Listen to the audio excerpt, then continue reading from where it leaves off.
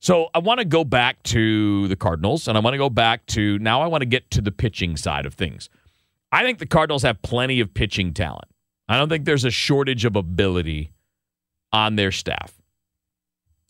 But, and I think this is something that we got to keep an eye on. The old cliche, right? Coaches and players and ever have been saying this forever. The best ability is availability. And I do think we have some reasonable concerns when it comes to availability for some of the guys. And I don't mean on opening day. Look, as of today, and I know there's still another, today is the 29th, carry the 4 times 2. All I know is a week from Thursday is opening day. So we're 9 days away. Most of your rotation is healthy. Waino's healthy. Michaelis is healthy. Steven Matz is healthy. Dakota Hudson's healthy. We know how fast that can change from our experience last year, which is I think that's the thing. It's not a fear about what happened last year happening again, at least not for me. It's more about last year's happenings leading to this year having to ask a lot more of guys than they might be able to give you. So we don't know what to expect out of Jack Flaherty for obvious reasons. The shoulder thing is there now. He's not going to be ready for opening day. It certainly appears like April is a long shot. But I guess we're getting close, right? We're not going to get more information on that, I think, until right before opening day. So we're still another week away from having another assessment of where Flaherty stands. But I think, looking at it with Wainwright, Michaelis, Hudson, and Matz, nothing wrong with those guys. Those are 4 really good pitchers. But what is fair to ask of them? I think we can ask a lot of Adam Wainwright because he's shown us that he's got a lot to give. He was one of a few pitchers in baseball to pitch 200 innings last year. He had twice as many innings pitched as the next closest Cardinal last year. Again, barring a new injury that doesn't currently exist, I don't think there have to be any restrictions on Waino. I don't care if he's 40 or not. He has been operating pretty free and easy here for a couple of years, and I think you just let him go. You don't have to manage his workload or anything. Barring a new injury that pops up. What's fair to ask of Miles Michaelis? And I don't even know if fair is probably not the right way to put it, right? I mean, guys are making a lot of money. It's fair to say do your job every good day and all that. But what's reasonable to expect? Because Miles didn't pitch in 2020, and he only pitched 44 innings last year. Is it reasonable to say, hey, Miles, we need 185 innings from you this year? I don't know. And I think that's the problem. That, to me, is as scary sometimes as even having bad news, is not knowing. I think we have a reasonable bit of expectation for Steven Matz. Again, barring injuries, he's 30. He threw 150 innings last year. He's typically 150, 160 innings a year. He's been pretty healthy for the last 4 seasons. He missed a bunch of time in 2017, but 2018, 2019 was healthy. Last year, healthy. 2020 was 2020. It was just weird. He did not pitch well in 2020, by the way. Steven Matz really struggled then.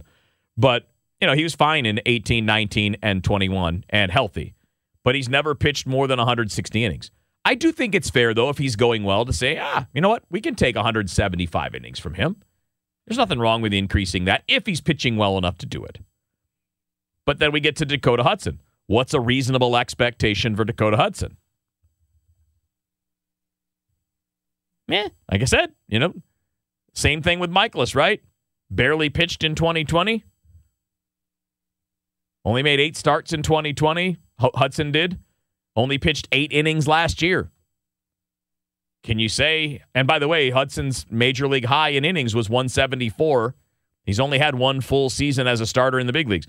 So what's a reasonable amount of work to ask? Is it 180? Is that a lot? Coming off a full year missed? I don't know. So I think that's the part about the pitching that is the easiest to have a concern about.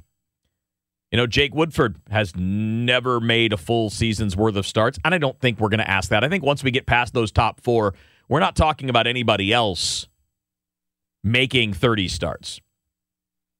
Because that spot will hopefully belong to Jack Flaherty at some point, and even if it doesn't, it probably wouldn't be Woodford all season long because you'll get opportunities for guys like Drew Verhagen, for Aaron Brooks, maybe for Matthew Liberatore later on in the year, depending on what he shows you down in the minor leagues. You have options like, Johan Oviedo. So they have a lot of different, possibilities, and they have a lot of talent. But talent is not the same as proven production. And that's where I think that there is some concern. Now, they've got a lot of arms for the bullpen. If they choose to go big in the bullpen at the beginning of the year, you got a lot of different looks. You've got veterans in camp. They just brought in, by the way, we didn't talk about this really, but they brought in Blake Parker on a minor league deal. He's a veteran guy that's been around a little bit. He's almost 37 years old now. He's somebody that I wonder if you're maybe just going to stash at Memphis just in case you have injuries. But either way, he's in the mix. Did you guys see Jordan Hicks yesterday? Jordan Hicks was, let's just put it this way. If you follow Twitter at all, if you're a baseball fan, you should be following the pitching ninja, Rob Friedman. He first of all, he's funny as hell. But it's really educational because he shows you with video clips and sometimes using overlays and things just how great some of these pitchers are and the things that they're doing being kind of freakish. Well, what Jordan Hicks did yesterday was a bit freakish. I mean, first of all, that fastball was 99 with ridiculous movement. Like when you're throwing 99 miles an hour, you're not supposed to have a lot of movement, but Jordan Hicks gets it. And I don't know, again, we can't count on him being healthy because of the history that's been there. But he's healthy right now. And you're talking about a guy who's 99 with movement and who, by the way, threw pretty filthy breaking pitch yesterday, too. And with his arm speed, if he executes the pitch properly, he should get a whole lot of really sharp break at the end, which is what we saw yesterday. Ryan Helsley obviously has the big arm, just like Hicks does. Not quite the same, but pretty close. The guy that I'm really interested in, a guy that has me curious, is Drew Verhagen. And I know I talked a bit about him last week, and I know that as a starter, who knows? But he's got stuff. I mean, that's something we saw with Miles Michaelis when he first came back from Japan. Is that he had stuff. I mean, his fastball was 94, 95. I think Verhagen, he has that same velocity. He's been 94, 95, 96 in the spring. But I think he's got a better breaking ball than Michaelis has. Now, the question will be, does he throw strikes as well as Miles has since he came back? We'll see. But Verhagen strikes me as a really interesting guy as, a multi-inning reliever who may piggyback early in the year when starters aren't going to be ready to go as deep into games as they typically do. You're looking at, what will probably be at least a 9-man bullpen and maybe a 10-man bullpen at the beginning of the year. I've heard a lot of interviews with managers here lately talking about the 2 extra spots that they have in the month of April. And they all seem to be leaning toward extra pitching for obvious reasons. With the universal DH, you're not pinch hitting 2-3 times a game just by habit.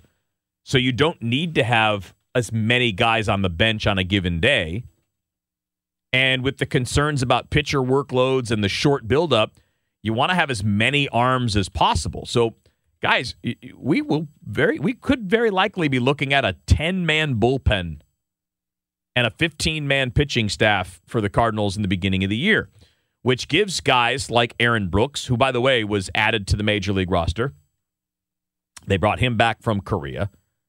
But to have Aaron Brooks and Drew Verhagen, and maybe Blake Parker finds a way on there. I mean, the 40-man is full. So, if there's somebody on the 40-man that earns that opportunity aside from someone like Blake Parker, we'll see. Because you'd have to create a spot for him. And there are ways to do that, by the way. We'll see. But there are a lot of looks you can have going into the month of April, and you've got a lot of coverage and a lot of protection there. So, to kind of wrap up this part of the conversation, all those questions that I was asking about Michaelis and Matz and Hudson and Woodford and what's reasonable to expect from them workload-wise could be partially alleviated by having the 10-man bullpen, having guys like Brooks and Verhagen that have worked as starting pitchers in the spring, who've worked on a starting pitching load, and having those guys maybe piggyback and having the ability. Like, again, your bullpen will very likely include Whitley, Hicks, Verhagen, McFarland, Whitgren, Helsley, Cabrera, Gallegos. It's a lot of dudes. And you throw in those other guys like possibly Brooks and Parker and all those guys, and you have options to where you can really go to that pen in the first month while the starters are still building up and being able to get deeper into the games. So we can kind of solve two of those problems, or at least partially solve them, with the bigger pitching staff in the month of April.